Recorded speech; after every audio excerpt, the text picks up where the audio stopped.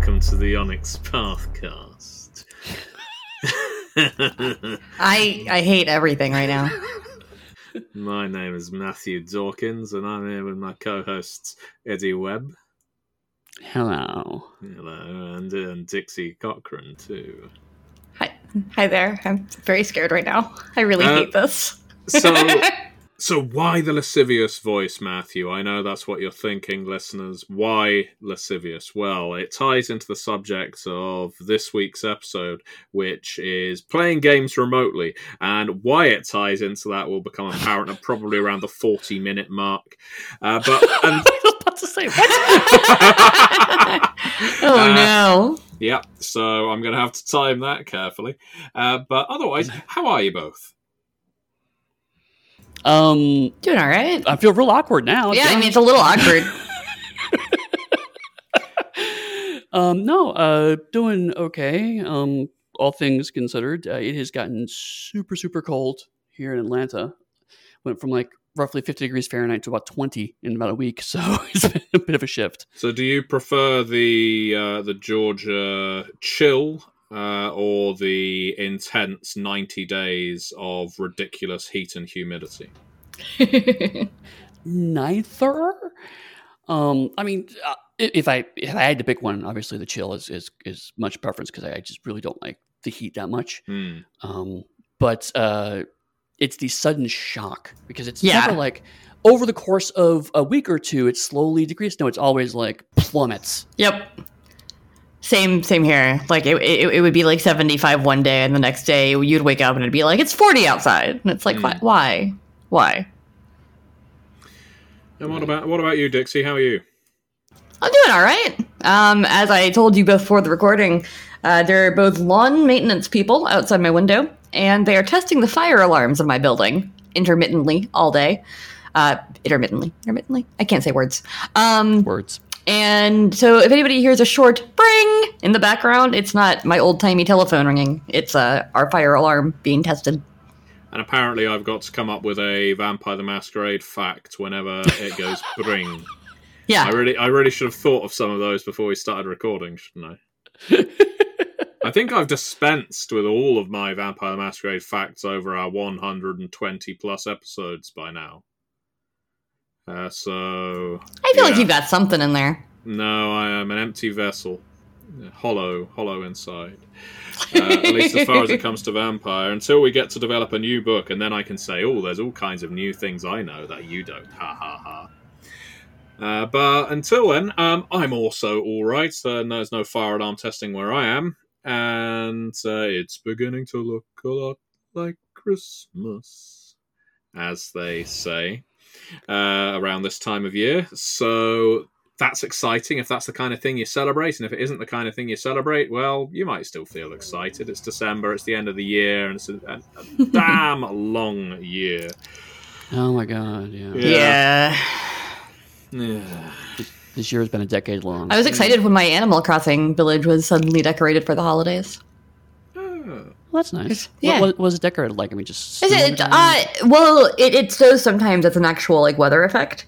But like all the shops have like lights and garlands in them, and the store was selling like ugly Christmas sweaters, and there's it's just cute.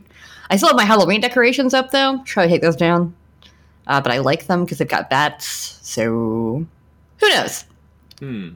I'm trying to think if there's any video games I play that will have a seasonal theme. Mario Maker 2 might. I've recently started playing Hyrule Warriors, the new Legend of Zelda game on the Switch, and I don't think that's going to have a seasonal theme, but it is very good. I recommend it if people like Dynasty Warriors or Legend of Zelda. It's a combination of both, and it does work very well. Oh, really? Oh, yeah. It's very pleasant. Supposedly there is going to be a Yule thing in Assassin's Creed Valhalla. Ooh. Like some kind of Yule event that happens at your player town. Where you have to assassinate Santa Claus. No, I thought it's like a celebration or a feast, like a happy thing. It's Assassin's Creed, so someone's got to die. Right. I mean lots of Saxons are dying and Britons. Oh, no, I was about to say Gary Busey was in Assassin's Creed. He wasn't. He was in Hitman downloadable content at one point. I don't know if they ever made them available on general release. For a little while, the Hitman game was doing timed DLC. They were like seasonal, I guess. Yeah, those were a little odd. Yeah, they were available for like 3 months, and then they were deleted from your profile, and you could no longer access them by any means. Oh, weird. And yeah, there was one mission that had Gary Busey in as the target. It's from 2016, it looks like. Yeah. Wow. But yeah, they were really popular, and they had this really weird way of marketing. And I guess it was experimental because, maybe they thought if we offer this for a limited time, more people will jump on it now. But who knows? Who knows whether it was a success? But yeah, interesting. I mean, we haven't seen anything really since then, so I'm guessing probably not. Well, I see it in a way as how we do editions of role-playing games, because as we all know, we release an edition, then we get to the end of the edition, we literally wrestle it from the hands of the players and say, you can no longer play that previous edition. How dare you even think of it? Don't you dare use your imagination. And then we force them to play a new edition. Yeah, people don't realize that part of the role-playing game industry where we have to literally keep everybody's address on file. And if they give their books away, we have to track them. There's just a little chip in every single book so that when we do a new edition, we can go hunt them all down and bury them in the desert like those E.T. video games. Oh yeah, well, people go online and people in the industry go online and say the reality is RPGs should be being sold for something like $80 to $100 a piece due to the amount of work and effort and art and everything that goes into it. It's not actually the writing and the art; it's these microchips. They really bump up the cost of production, and for obvious reasons, we can't advertise that. And so, there we go. Don't consider this an advertisement, and you'll be fine.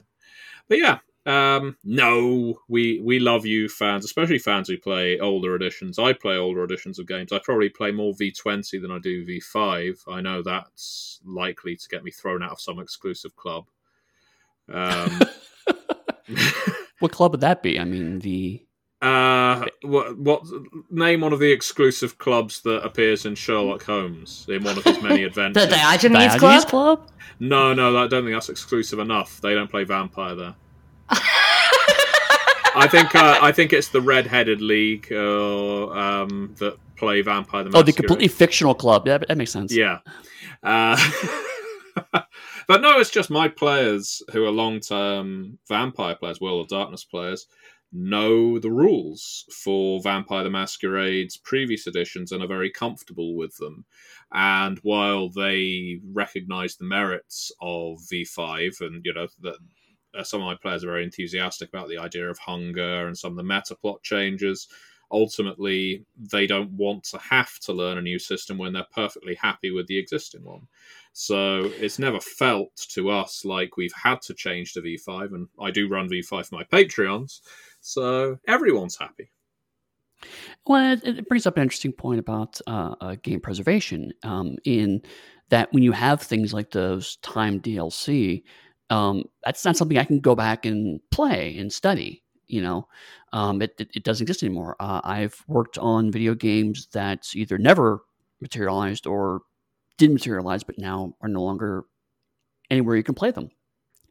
And as systems age, I mean, we're getting pretty good now about being able to adapt older games and be able to emulate and play them. But even then, there's still a whole swath of games from like the 80s and 90s that just are gone. Yeah. And so it's fascinating to me because the tabletop industry of all the games, older board games are hard to acquire and replicate. Card games are a little better, but tabletop games is one of the few gaming industries right now that actually has a pretty solid preservation of its history, primarily due to companies like DriveThru RPG. And so there's a whole bunch of people who are just like, well, why do those even exist? Or it's like, they get very kind of like antagonistic towards these editions even existing because in most other industries, that's just not really an issue. Yeah. I mean, it's especially a problem, I would say, with licensed games. Mm-hmm. Yes. It was quite a while. I know we were discussing recently, I don't think it was on the Pathcast, the fact that when I was finishing off my Planescape collection way back when, that was shortly after Planescape went out of print, and so everything was going up on eBay and being sold for ridiculous figures.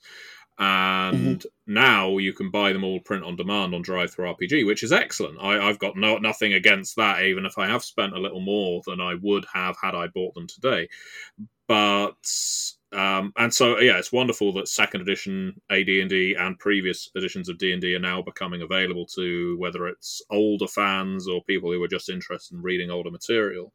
But there are other games, whether it's the White Wolf Street Fighter game or Smallville, Buffy, Angel by Eden Studios, that aren't going to be available through legal means new anyway.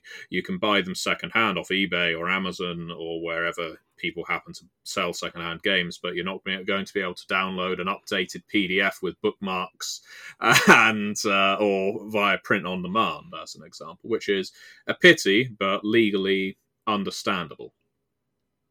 Mm-hmm. Sure, absolutely. Yeah, that isn't the topic of the episode today, but it was an interesting tangent. One of the few tangents we've ever been on that actually ties to RPGs. That's true. True. Go on. So we'll put that up in the Hall of Memories as something. The Hall of Fame. A tangent that was still kind of work-related. Does that hang next to the portrait of Mrs. Eisenhower? Yes, okay, so we have a Hall of Memories next to the portrait of Mrs. Eisenhower. And it's where tangents go. The tangent that lived. The tangents that were actually not tangents, but were in some way on topic. There's also one tarnished horn hanging on the wall. Oh, yeah, farty horn. When the breeze blows through the Hall of Memories at just the right angle, you hear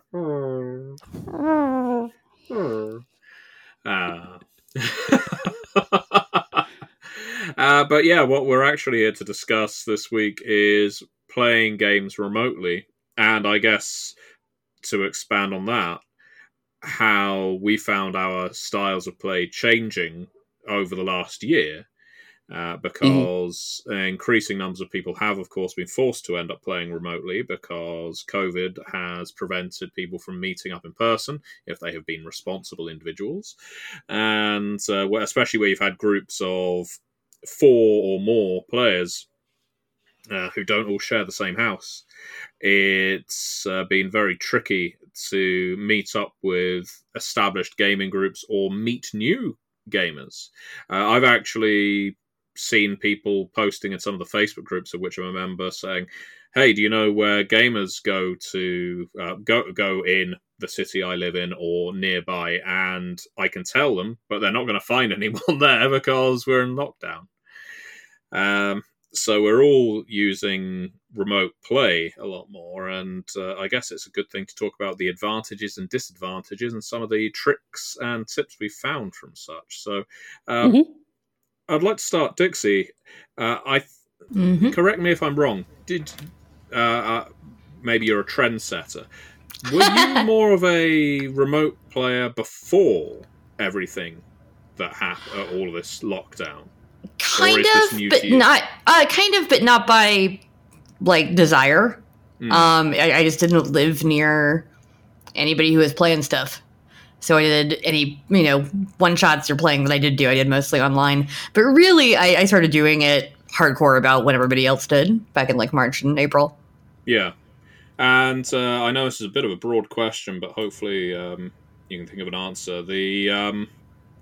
What are the biggest changes you've found people making to remote play since you did it as a matter of, because you had to, because there were no players locally, to how such games are organised now, if any? Are there any major differences that spring to mind?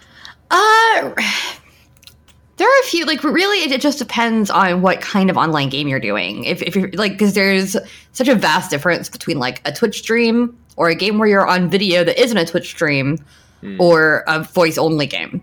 I don't play text only games, so I can't really speak to those. But I find that when you're doing voice only, it is a little harder for me because I'm used to reading facial expressions. Yeah. My preference would be to play games that aren't streamed with video. Because I like being able to see people, but I also don't like having to be like on 24/7. Because when you're at a table with folks, you can you can doodle on your character sheet, and you can kind of like not look at the group for a few minutes, and it's fine. Like you can have these little moments where you relax. Whereas when you're on stream, anyone can see you the whole time. So I feel like even when I'm not doing anything or my characters are doing anything, I have to be like, sit up straight, look at the camera, smile slightly, or make expressions that your character would make, all that kind of stuff. Whereas when I've played, like, we've been playing Consulting Detective over video on Discord privately, and I feel like I can show up. I don't have to have, like, nice clothes on. If I want to, like, squint at a puzzle, I'm not worried about how I look, It's a very different feeling. And, I know you're playing Vampire the Masquerade right now. That's one of your regular games. Is that one being played remotely? Yes, it's being played remotely, although two of us are in the same house because my boyfriend is a storyteller. But everybody else doesn't live near us. And we're doing voice only via Discord on that one. Okay, so how does the storyteller handle things like handouts, if at all? Screenshots them and puts them in Discord. Yeah. If we need one, yeah. Like he'll screenshot like one lore sheet just for us to look at, if somebody has that lore sheet, or if there is a player handout that's like a handwritten note, he'll screenshot it. We've been doing a lot of like stock photos for our various touchstones and things like that. Yeah. Every player in the game has found a person to base their character off of. Like one of our guys uses photos of older bearded Triple H. Oh, nice! Like Triple H in a suit. Yeah. I use photos of an actress I like named Joanna Vanderham. Who's been in a lot of like period pieces. So I've just got like a folder full of photos of her to represent my character. And then, he'll also screenshot pictures of the NPCs that we meet, or the SPCs, I guess they're called. And put those in there so that we can see the art and see what they look like. So if we're talking to Kevin Jackson, he'll put a picture of Kevin Jackson in there. Yeah. So it's been working out pretty well. We have a few different channels in the Discord that we play in. So there's the one for actual like in-game stuff. There's the dice rolling channel. There's Blue Booking, where we talk about our characters and make decisions and say what kind of things we want to see. And then there's a general chat, which is where like while we're talking, we can goof off and post GIFs and memes and shit. So yeah. I often find when I'm running games over Discord that as soon as people start posting GIFs, the session devolves. I never mind because I just like that people are having a good time. But I found a lot of the Call of Cthulhu games I run, it'll get to a certain point, and I don't know whether it's just to break tension. A player will often post a GIF that relates in some way to something that just happened very loosely, and then everyone else will start bombarding the channel with GIFs. So it's, okay, our attention's on this now. But I think that we do it sparingly enough in our group that we don't derail the game too often. But also, like, everybody else that we're playing with, they're all my boyfriend's friends from like high school and before. Yeah. So they have a very long-standing friendship, and they took to me right away. They were totally cool with me being in there. But yeah, so it's a very established group. So they all know each other. They all know their play styles. We're pretty good at, staying serious when we need to be staying serious. And then getting silly when we need to be getting silly. So what about you, Eddie? What new dimensions have you entered in order to carry on with your gaming? It's been an odd journey, actually. Like, I was doing a little bit of Roll20 about 5 or 6 years previously. I was actually probably even later than that. It was right around the time we started doing V20. So I actually did a V20 game for some of the folks at then White Wolf CCP, and also some friends at the company. And I found that to be an okay but mixed experience. And so I was like, maybe it's just not for me. So this year, when it became more of a, well, this is a thing I have to do now, I kind of had to come to terms with what the differences were. And I think, to be fair, one thing that's really helped me is that because everyone's dealing with that, there's a lot more focus on what these changes are and what they look like. And so there's a lot more discussion around, okay, well, now that we're doing this, what are the concerns? And like, I know there are some people who surprisingly are going to just text only online gaming, which as someone who used to do IRC, that seems like a really bad idea, at least for me, because it's very slow and people are constantly collaborating each other because one person's typing and another person's typing, and then it's a lot of sync. But so much like Dixie says, I prefer to do video where I can to see people. It also helps me just because sometimes seeing people's body language, it helps me to fill in gaps, whether either I miss a word because of my disability or because of signal lag. I can usually, okay, well, they're smiling and bouncing around, so clearly they're happy. So they're probably, that word about them saying I'm going to die is probably not what they meant. They probably meant something else, like pie. But I had some anxiety around streaming specifically. It took me a while to kind of just wrap my head around the fact that streamed games are not the same thing. And intellectually, I understood that. It's like obviously a thing like Critical Role is very specifically a product and the performance. And so it's going to be structured around that performative element. But in the past year, there's been so much blurriness between those two. I personally was getting confused. But now that I've done it for a while, I've been playing in a few different 5e games. I've been running a game for you guys. I played in the Scion games you ran. I've been running Consulting Detective, as you mentioned. And I've learned a few things that worked well for me. One of which is there's a lot more prep for certain styles of games. Like I generally am very kind of seat in my pants, improv kind of storyteller. And when there's anything that involves the potential for combat, I realize that it is much more beneficial to have some kind of map and some kind of marker. So for a game like Marvel Superheroes, like I'm running, it's like, okay, it's a superhero game. It's going to be a fight, ideally about once a session, because superheroes punch each other. That's their main form of interaction. And so I've had such a Sorry, I just pictured everybody joining in the Justice League hall and just punching each other. It's time for today's monthly meeting. Let's talk about dues. Bam! Yeah, exactly. But no, I mean, it's like it's something I've learned over years. It's like, that's whether it's explicit or implicit, people expect a certain amount of physical conflict. And so in our games of it, it's like, okay, well, I have to have interesting locations to punch each other in. And if I'm doing that around the table, I can pretty quickly narrate that stuff or give hand gestures or put dice on the table to kind of show relative distance to things. Like I can very quickly ad hoc a combat scene if I need be, but it's like online, it's like, no, we have to get everyone logged into a VTT. I have to have maps prepared. I have to have counters prepared. I have to have character sheets, all of that. And so that's something that I've been coming to terms with. The other thing is I'm used to a table of about 5 to 6 players. Yeah. And online, that seems like for me a bit too many. I think 4 or 5 is about the most. Yeah, I'd agree with that. I mean, I've obviously, like everyone else, had to take my play online, and I use Discord predominantly for my Patreon games, and I do those audio only. Okay. And It's much the same reason as Dixie mentioned. I don't want to have to dress up, but nor do I want the players to have to feel like they need to.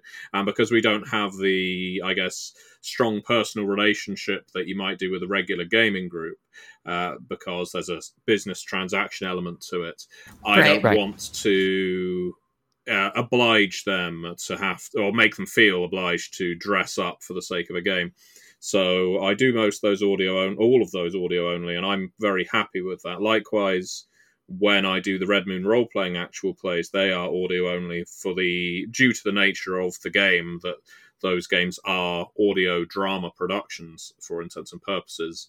Then we go to my regular gaming group, which is via video chat. We use Facebook Messenger, and we have a couple of different Facebook Messenger groups, one for artifacts or handouts, another just for general chat, much like Dixie has with the different Discord sub-servers, sub-channels. And the one thing I don't use for any of my games, and I run quite a lot of games online, is Roll20 or Astral Tabletop. And it isn't through any particular dislike of the platforms by any means.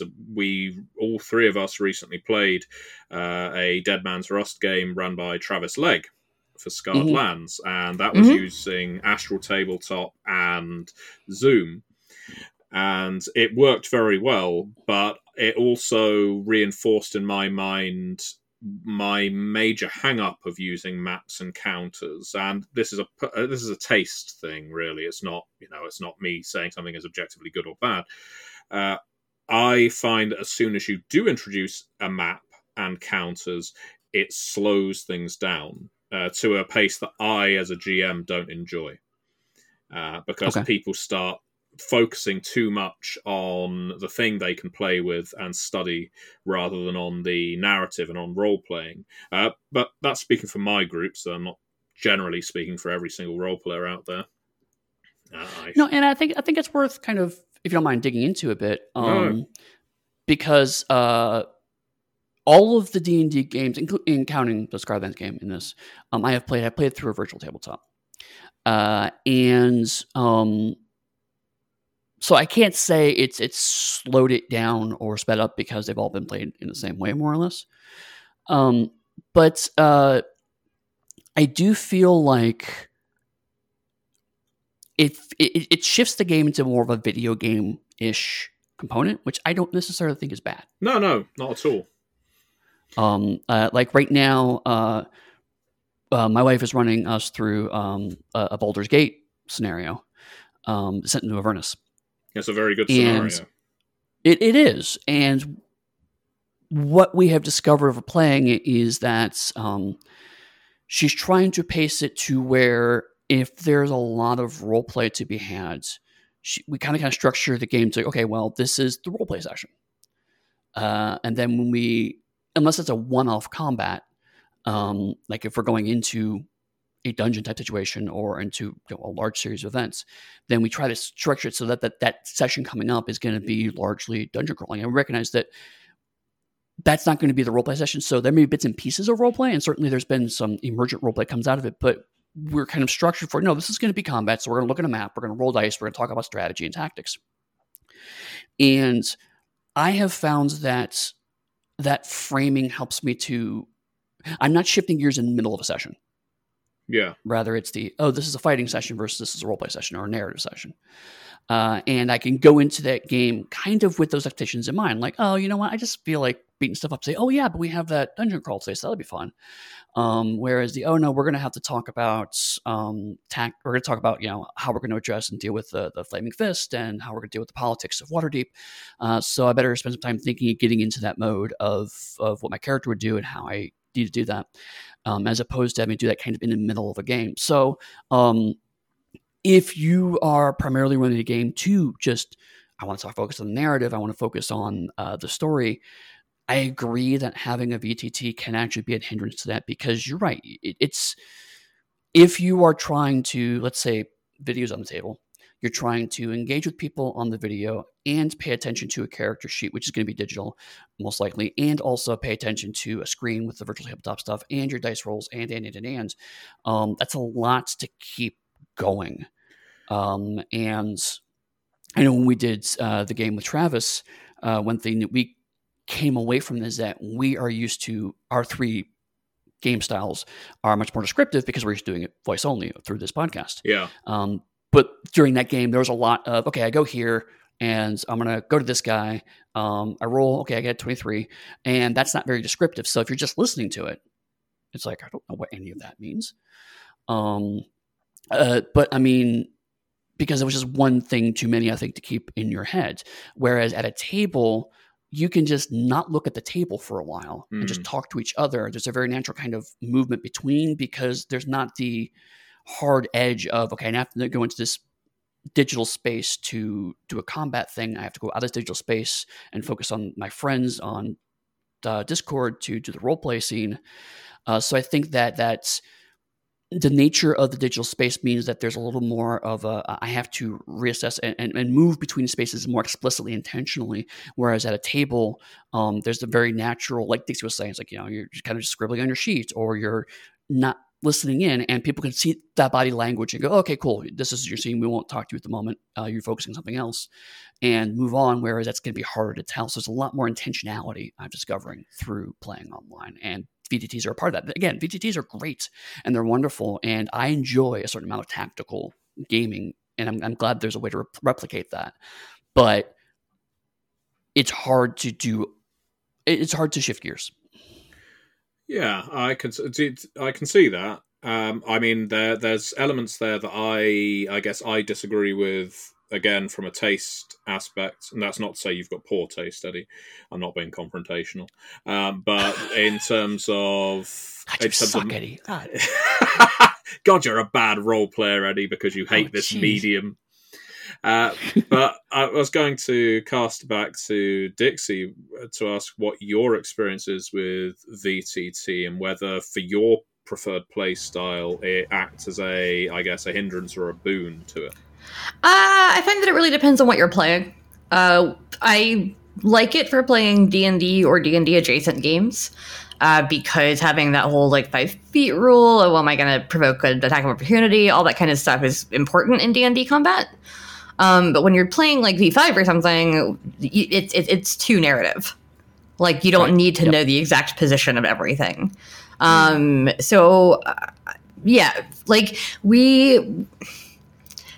The other place that I do like it is auto-rolling. I'm in a Cyberpunk Red game right now, and we have a virtual tabletop set up, but we're not using it at all for visuals, aside from the roll box, the little chat box.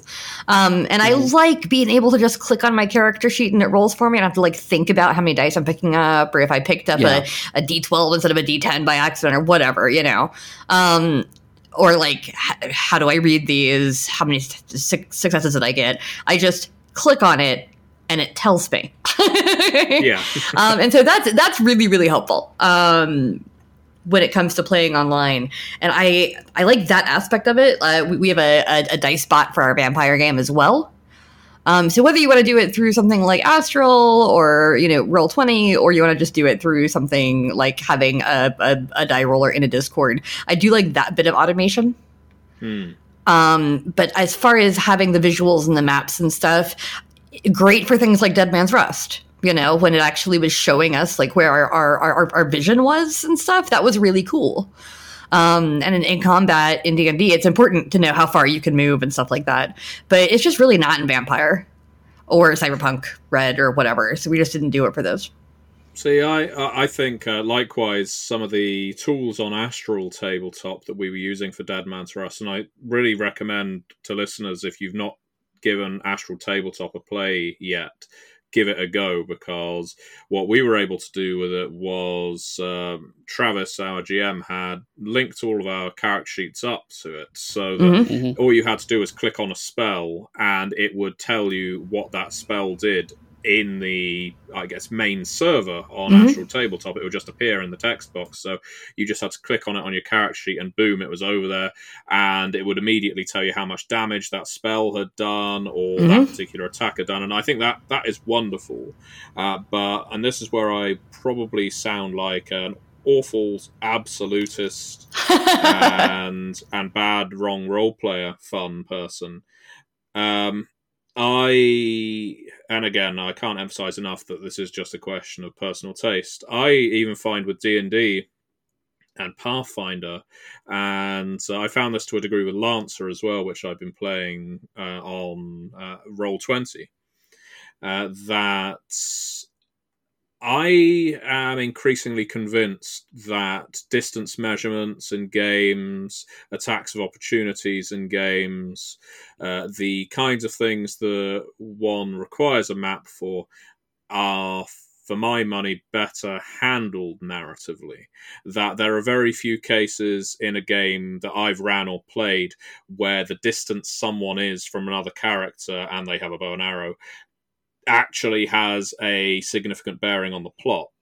And if it does, it's a major plot point that, you are risking danger by getting closer to this enemy. And so it's something that kind of gets narrated anyway, because if they've just got to spend their time moving closer, it's not necessarily a fun turn for them. So, and this is part of the reason I just don't use maps, because I have this disconnect when I play these games like tactical games. There are tactical games I love, don't get me wrong, but I very much see them as tactical games, whereas there are role-playing games that I love that I very much see as role-playing games.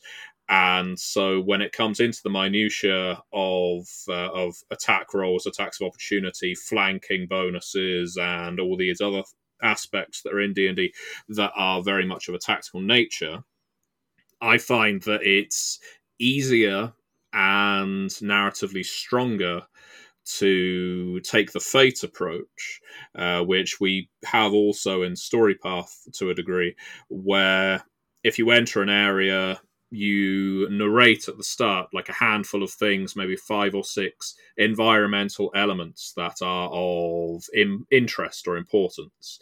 And if they can't see the enemy, they can't see them because it isn't that they can't see them on the map. It's just you haven't told them that they are there yet, but they can make an awareness roll or whatever the equivalent stat is to see if they can see them. So it's interesting. It's interesting that we each have a different view on this, on our preferences. And I don't think any of them are wrong, but it certainly tells me that there are some things, some of us enjoy that some of us don't necessarily. Well, I'm going to tell you you're wrong slightly.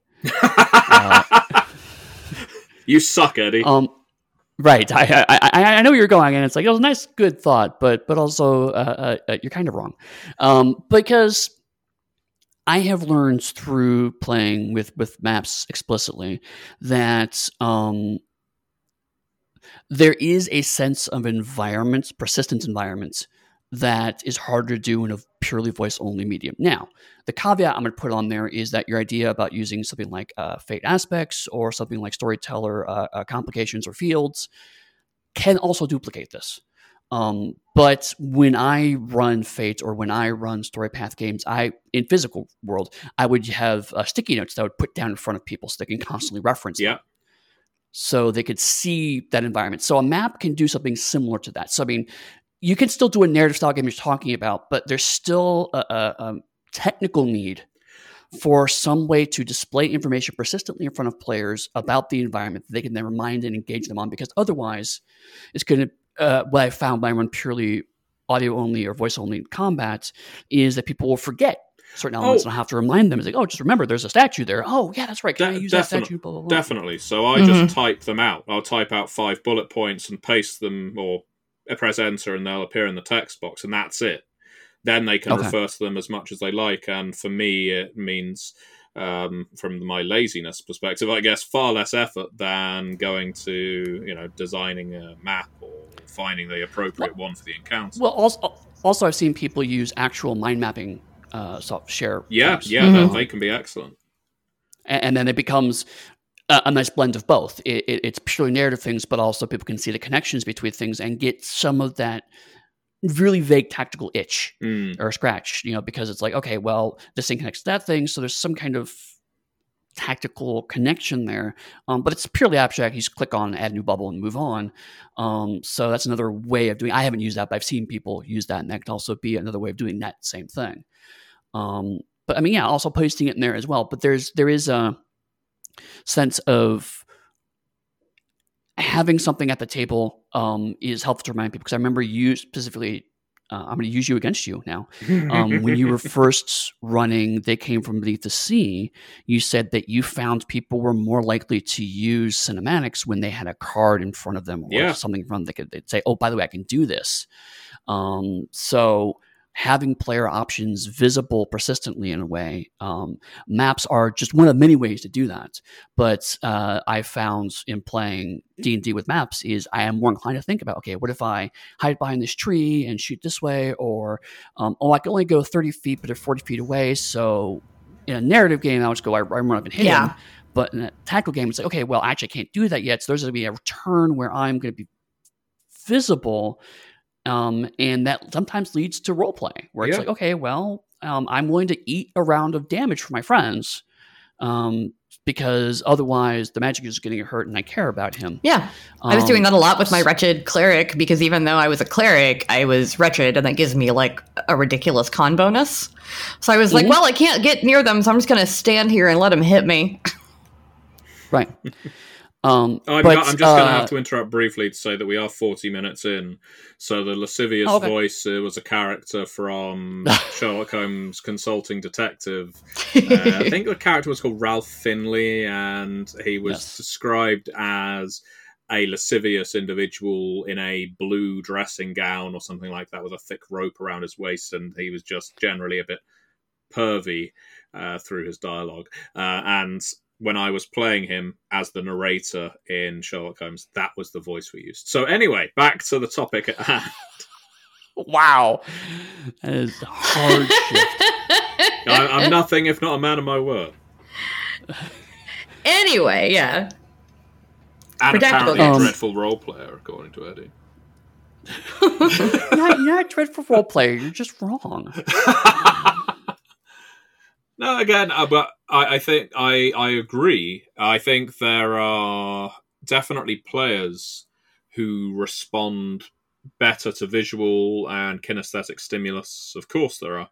And sometimes they have no choice in the matter. That is the only way they can react or respond to things. And for them, I would say that having the maps, having the counters and so on, and indeed in the case of They Came From games, having the cards or post-it notes is incredibly useful to them. Mm-hmm. But yeah, I'm just speaking to my preferences. As I say, it's fine. I'm at no point saying that people should be playing one way and not another. But I think that's something that sets. I know I ran afoul of them, just now starting to deprogram myself about, is that VTT is designed to cover the most pressing needs of physicality. They don't have maps, they don't have miniatures, so they need to address all of those concerns, especially for games that do require or at least encourage physical objects in relation to each other. And most online gaming that's happening right now, let's be honest, is Dungeons and Dragons, which uses a lot of that. Yeah. So people see these tools and people use these tools to play, and they assume, therefore, all online gaming must be like this. Yeah. Which, like I said, using some kind of like grid system doesn't make any sense for a vampire, really, when you're tracking combat, because it's more because you're a vampire. Like you're in a bar fight. You're just gonna punch this dude, or you're gonna pick up this dude and throw him, or whatever, or you're gonna bite this person. Whatever you do, like you really shouldn't have as many restrictions on it because you're trying to make it more cinematic. Yeah, right, exactly. We I mean, to be fair, we haven't run into a combat yet, but like in the Trinity game I'm running for you guys, we haven't used anything except for just describing stuff. But if we do get into combat, it's not gonna be that long, for one thing. Neither of you are combat monkeys. But also, it's just not going to be that relevance because that's not the kind of game we're running. And so I think some people, when they get access to a tool, they go, well, I have to use everything in the tool. And it's just not true. When I ran V20 through Roll20, like I said, 5 or 6 years ago, all we use is a whiteboard. Because occasionally it'd be like, okay, the Sabater here, you're here. I want to run up to him. Okay, cool. You're about here now. Yeah. It was not in any way, shape, or form accurate. It was just kind of to give people a sense of how they relate to each other. That was it. I didn't use the grid system at all. And this also relates to things like digital dice, which was the rant I was actually building up to. You're already just building up to it? Yeah, I know, right? There's a pre-rant before the rant. The few times I've run online, I've been like, I don't care if you roll dice at where you're sitting at. And I find every time I have to explain this to my players. It's like, I just don't care. And it's like, but there are digital dice in the thing. Don't you want us to use that? And it's like, no. It's like, well, how do we see my roll? It's like, if you're going to cheat and set up a role-playing game, I don't want to play with you. So if you, and like, I'll like, because Marvel Superhero uses percentile system, I had one player who generally rolled 99 a couple times during the game session on dice, and she kept moving her webcam down. I was like, "Yo, show." It's like, I trust you. It's like it's amazing. It happens. These kinds of things happen in games sometimes. So it's like I personally don't need to see your dice rolls. Part of that is also because I, as a storyteller, constantly fudge dice rolls behind the screen. Of course. You know, I don't want to have to do that. But that's basically it. I mean, it's like, again, it's the tool is there, so everyone has to use it. And I don't think that's true. I think it's something that, as we look into the space of playing remotely online, just realizing that use the tools that work for you and throw away the rest. Yeah, no, I think that's fair. And I would say, in terms of the online dice rollers, the biggest advantage I see to them is that it reminds me of how much dice rolling is a communal activity. How it can, depending on the game, but quite often, if you're at a tense moment in a game and one player has to make a dice roll to succeed or fail at something, at that point, everyone's eyes are on the dice. Everyone is interested to know what happens. Yeah. And so in most of the games I play, I'm exactly the same as you, Eddie. I really don't care how people roll dice, and they can keep their dice, well, the roll private and the results just announce that. But yeah, it has taken me a while to really realize how much, and in fact it was only on Sunday that it really clicked in my mind. I was running a game called Broken Rooms for my Patreons, which is a game I've mentioned a couple of times. I'm a really big fan of it. And it just so happened that one of the players couldn't get we generally just use Google. We just type into Google, roll this many D12, because it's a D12 game. And for whatever reason, this player in their country couldn't get the Google Dice Roller to work. So I said, that's fine, I'll roll the dice for you, and I will just snip and paste the dice rolls, because D12 dice pools, into the Discord so you can see what I roll. And whenever I did, there was a communal anticipation of what the result was going to be that wasn't there for everyone else's rolls that were taking place off camera and off mic. So it's making me rethink, okay, so how important is dice rolling from a pleasure side of gaming? Yeah, I actually really like seeing the dice rolls for the same reason. Like, we use Thirstbot for our V5 game in Discord.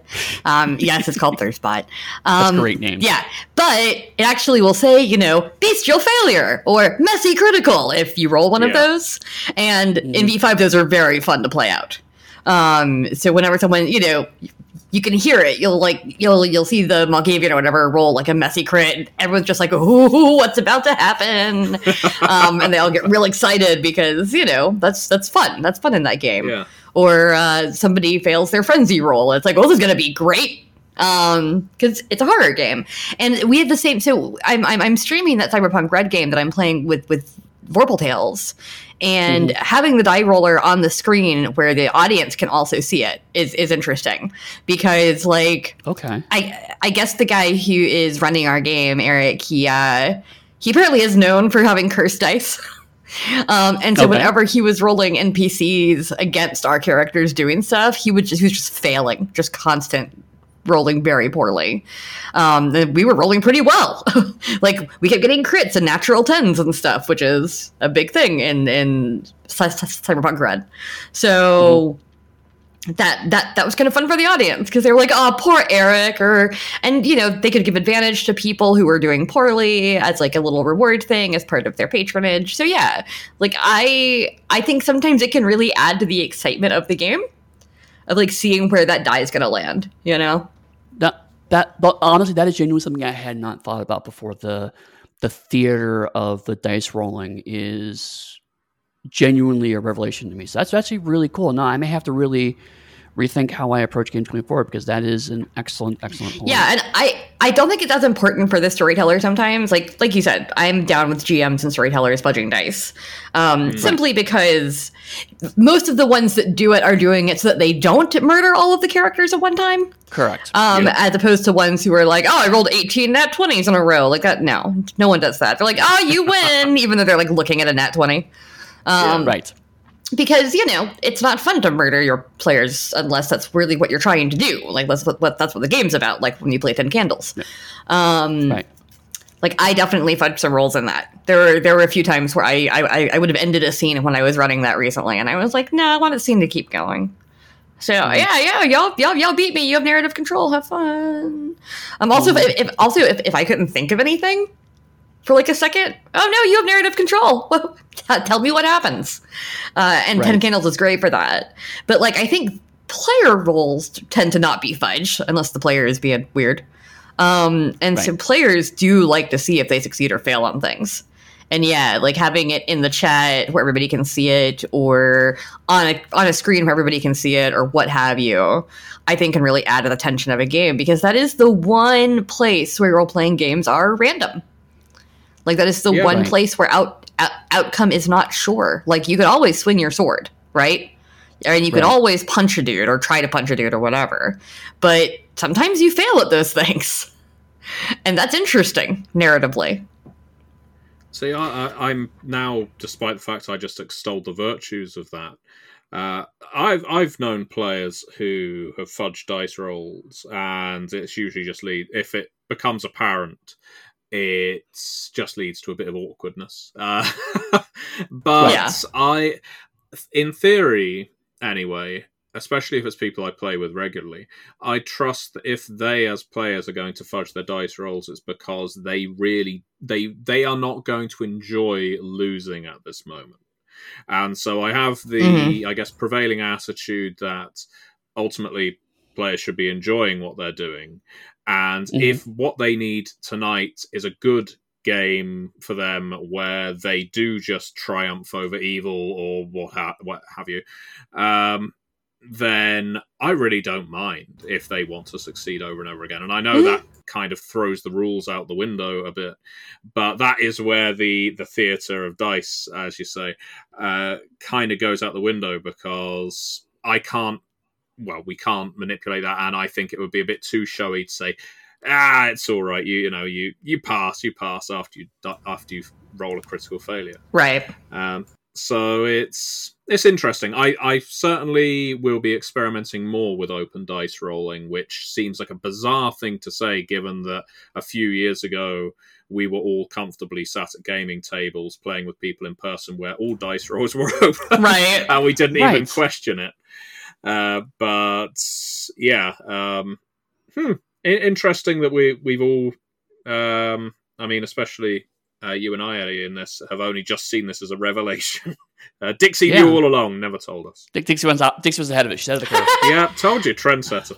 I mean, how exciting is it though when you're at an actual physical table with somebody and you're playing D&D and like someone rolls a nat 20 on that really critical moment?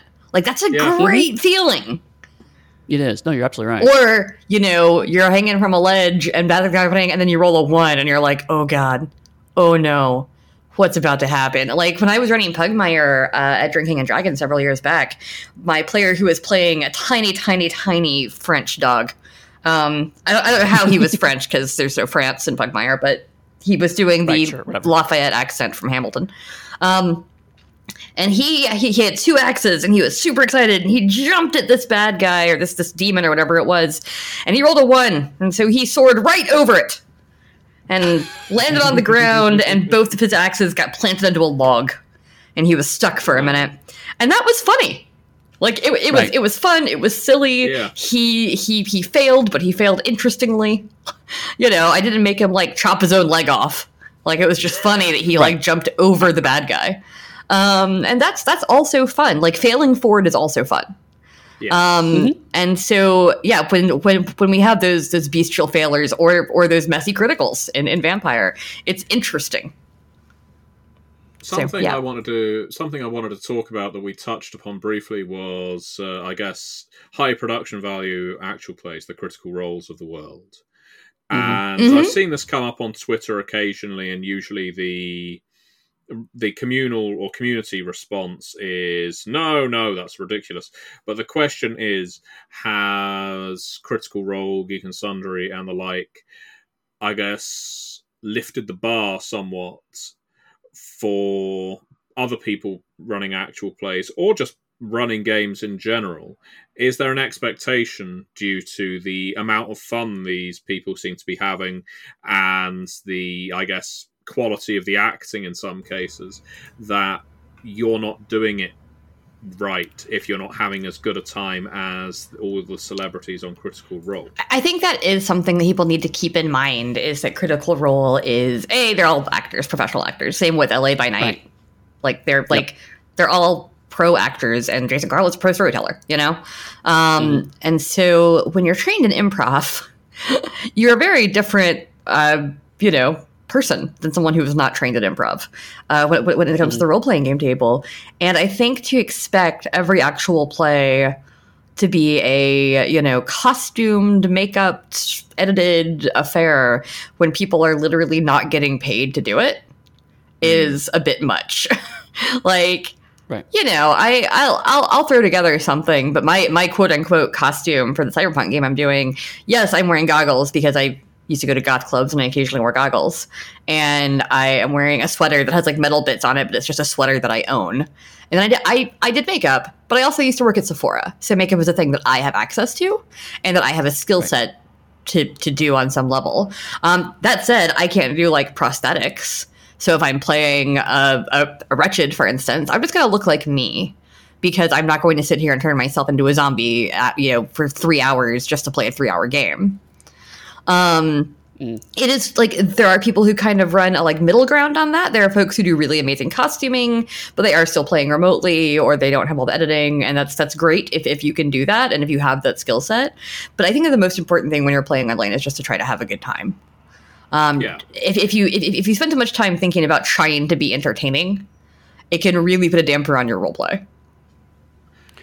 And I think that's the big thing that I always get frustrated by that argument, is because I will say that I do believe the bar has been raised, but I don't also think it's necessarily a bad thing. The people assume that, because the quality bar has been raised, therefore everyone must raise their game to it. It's like, no, but certainly I've been listening to actual plays and watching some actual plays and going, that's a really cool bit of Game Master tech. Let me try that at my table. Or, I had thought about treating things that way. And I've learned a lot about how to improve my own skills as a game master or as a player by watching and participating in these things. So I see them more as aspirational.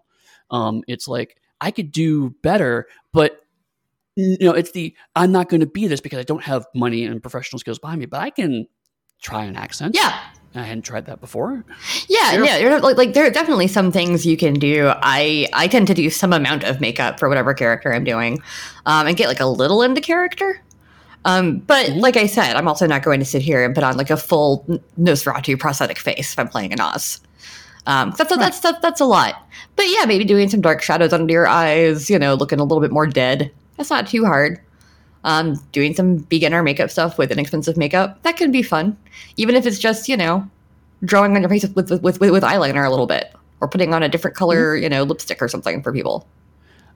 But also little things like I was trying this out during our Dead Man's Rust game, where it's like when I'm not talking and someone else is acting, doing much more physical comedy or physical acting to kind of get an idea across silently, because that's something that you can do uniquely in online streamed games that you can't do necessarily around the table because no one's necessarily looking at you. Yeah,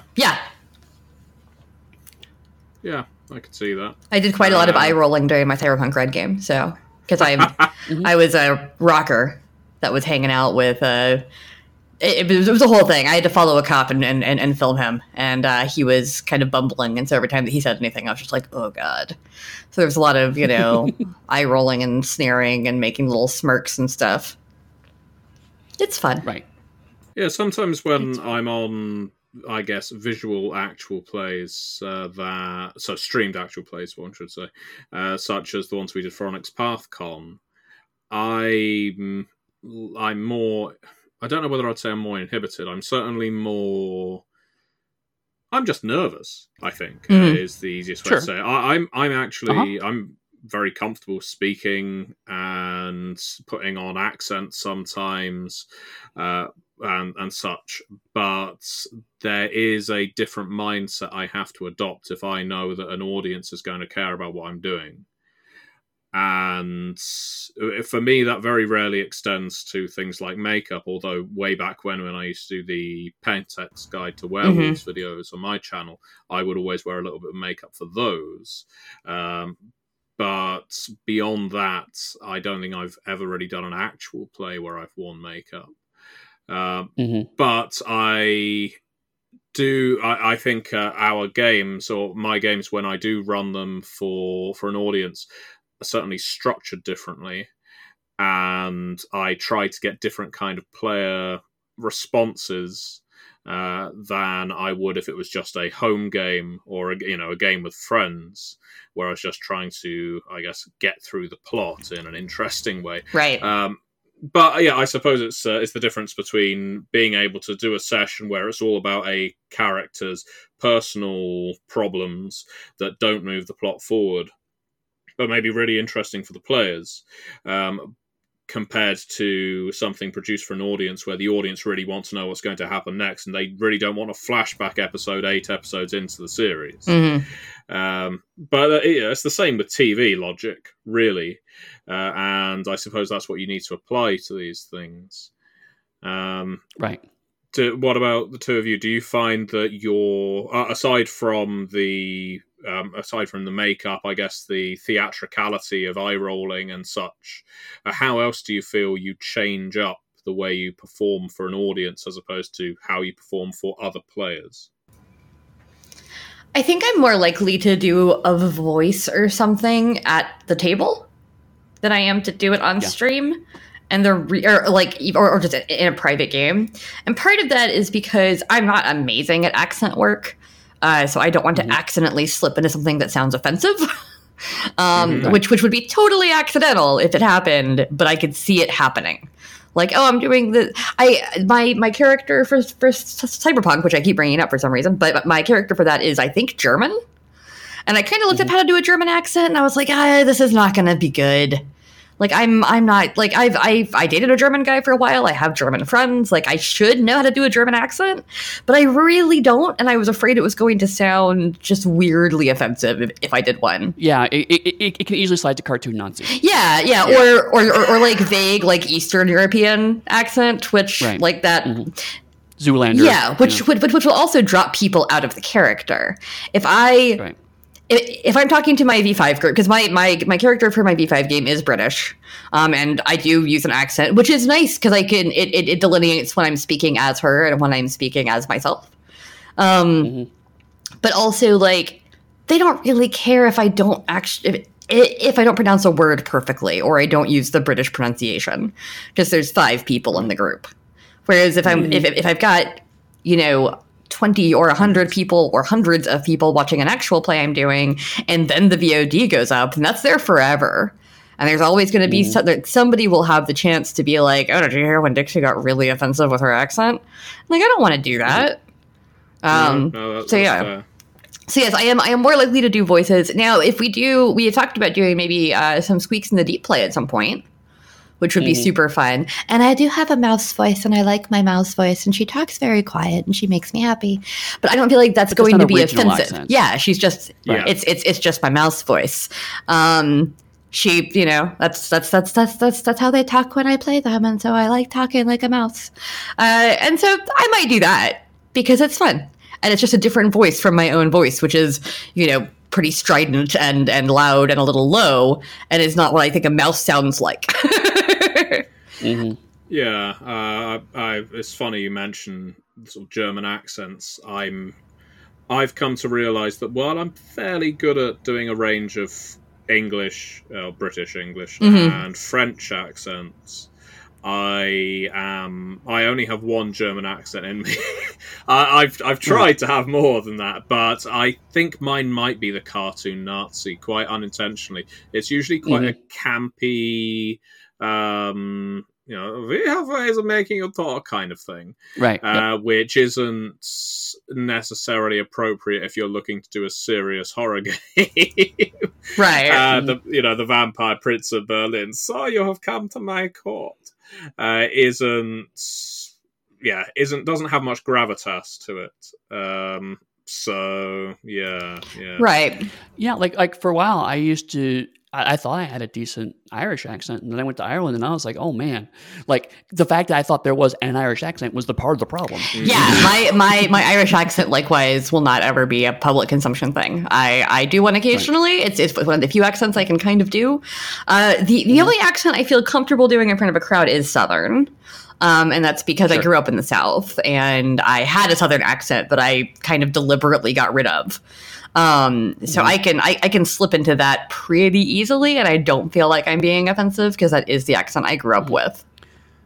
Right. I can also do a bit of Chicago or Rust Belt accent, that kind of nasally accent. See, if I do that, it's just me trying to sound like Hollywood, like Mike Hollywood, and I've only got a few phrases then. Diggity digs, hot diggity digs. Get me some of them diggity dags. You jag off. You jag off. Ma, hey Ma. Oh, wise guy. But that's it. That's all I got. I could not do a full game under that. I occasionally look up videos of how to do X accent, just to see if maybe I could play a character that has X accent. And generally I'm like, this is too many steps and I'm not going to do it right. And I'm going to forget 3 of them. And so I'm going to slip out of it, or I'm going to slip into just British accent, because that's the only one I feel super comfortable doing for long periods of time. So here's a digression from actual play type stuff. But I'm curious, I've been thinking about this myself. How do you both feel about doing accents to emulate completely fictional societies? So I'm okay with that in the sense that, well, certainly monsters, because I can do a decent range of depth and pitch and so on. Right. But when it comes to a artificial region, I guess I can do what I would consider generic European accent, which covers a very wide area, but it's certainly British, British with an accent. But I think there's too great a risk for my level of comfort of ending up sounding like some awful 1970s British comedian trying to impersonate an Indian or someone from the Middle East, Pakistani, a West Indian, or similar. Right. And at the last in-person gaming convention I went to, and this really gave me pause for thought when it came to playing accents in games. I was walking around the convention hall, having just picked up a game, and between games I was playing in, and I heard a GM quite sincerely, it sounded like, playing an Indian with an stereotypical Indian accent. Like a Napu from The Simpsons kind of thing? Yeah. I was just thinking Great. And it made me stop, of course, and I was thinking, this is awful. Right. You know, this is the kind of thing that stopped being acceptable on television 30 plus years ago, so why the hell are you doing it right now to the entertainment of everyone at his table? Yeah. And quick side note, if you haven't seen The Problem with Apu, which is a 2017 documentary film that Hari Kondabolu did, you should watch it. Yeah, and you know, I can understand that some people will adopt an accent like that, and they will say, well, I'm doing this with all sincerity, and I'm not trying to stereotype a character, I'm not trying to poke fun at a culture, this is just the accent the character's speaking with. But I think you can convey that someone has an accent and is from a region or culture without doing an accent that is also horrible or offensive. Yeah. I mean, I think they're just unnecessary. No matter how good you are at it, a white person doing an accent of a person of color of any kind is always going to sound racist. And so, like I took Japanese for 5 years, right? I could very easily talk like my Japanese teachers spoke English because I know what it sounds like. But I'm not gonna. Because it's going to sound offensive, even though it is because when I was in middle school, before I realized all stuff was offensive, we would, imitate our teachers and stuff, not to make fun of her accent, but to talk about the way, something she had said in class that we thought was funny, and we would do that, and it's pretty easy. And now I'm an adult, and I'm I would never do that ever again. But also could I? Yes. Should I? No.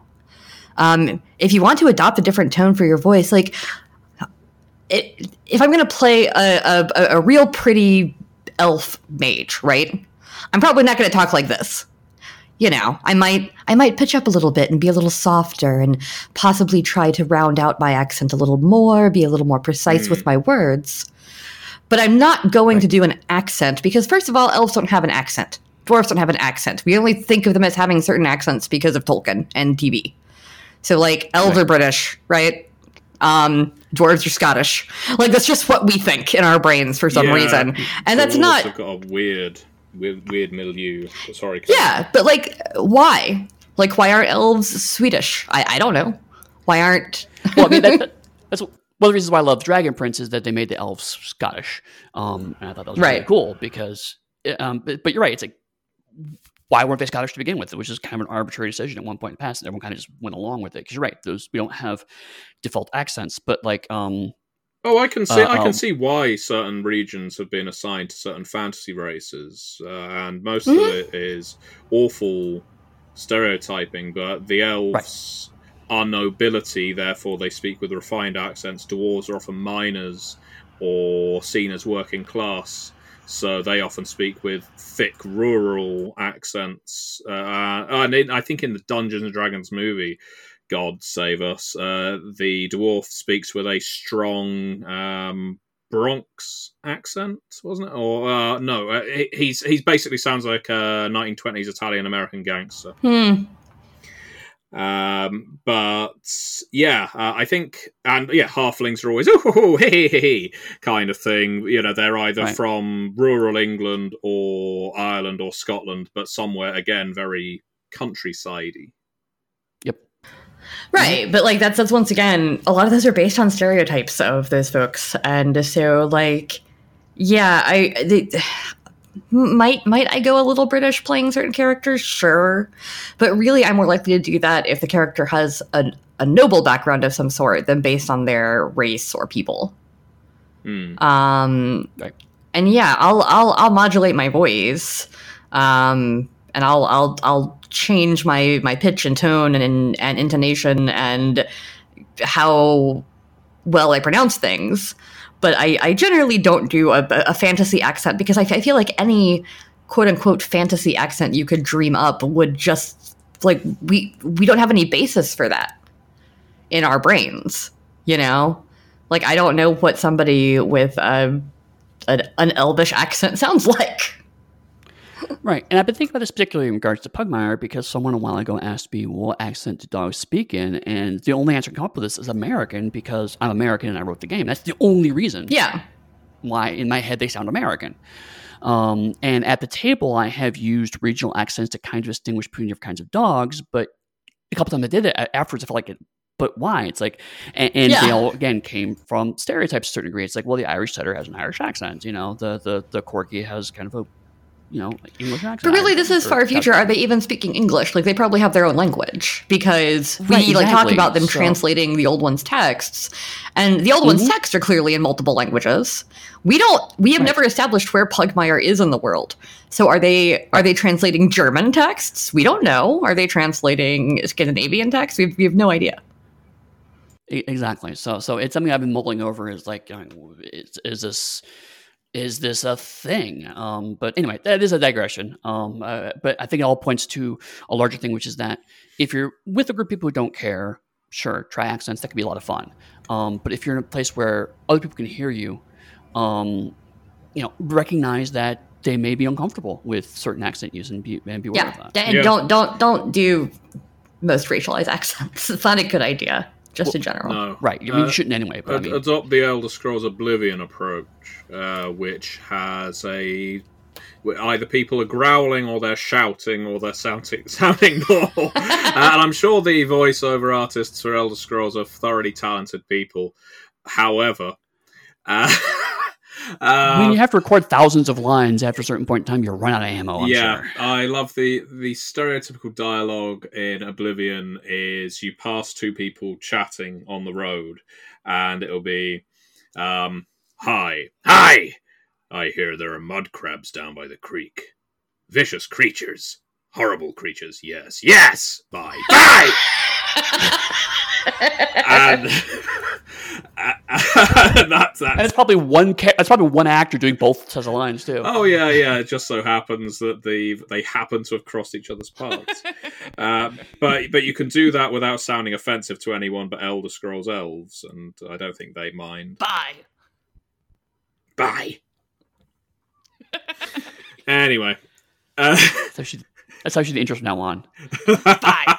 That's how we'll conclude. Bye. Here there are mud crabs. Mud crabs.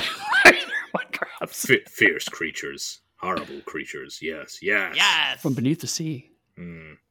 Daedric, you say? What's that? I don't know. Thank you. Bye. Thank you. Bye. Oh, Oblivion was fun at the time. I mean, I remember. As a big Skyrim fan, you have that same issue where like there's only 20 lines that all the guards will say. So. Hence the old arrow to the knee. Mm-hmm. But anyway, we've now ran for an hour and 16 minutes, so it's probably time to start wrapping up. Therefore, Eddie, if anyone wanted to find you on... and before we cover your very, very important social media information, Eddie, we should announce the Christmas episode. I think we teased it in the last episode, but we are certainly, by the sounds of it, barring technological mishap, going to be doing a watch-along of The Hobbit 3, and I don't even know what the subtitle of The Hobbit 3 is. Battle... The the best one. We've decided that for Christmas this year, Battle of the Five Armies, we are going to go through the endurance exercise that is watching The Hobbit 3, and we will be giving things like timings so that you can join in and watch along with us. And we don't know if we're going to be entertaining because we've never done anything like this before, but at the very least, you'll be able to suffer along with us, and there's something to be said for communal suffering. So, Eddie, if someone wanted to find you on social media, where would they go? You can find me at pugsteady.com, and from there you can access to all of my social media accounts. And what about you, Dixie? You can find me at DixieCochran.com, Dixie Cyanide on most social media, and also in Discords and things randomly. And you can find me on MatthewDawkins.com, and if you are interested in following me on Twitter, I've actually recently changed my handle. I am no longer Bang. The Clack Click Bang has been buried, interred, consigned to the waste basket. I am now Dawkins MP, not because I'm a member of Parliament, but because those are my initials. But I'm quite happy for people to operate under the assumption that I'm a member of Parliament if it results in me getting more follows and patrons. So Dawkins MP is where to find me. And with that said, many worlds, one Pathcast. Bye! Bye.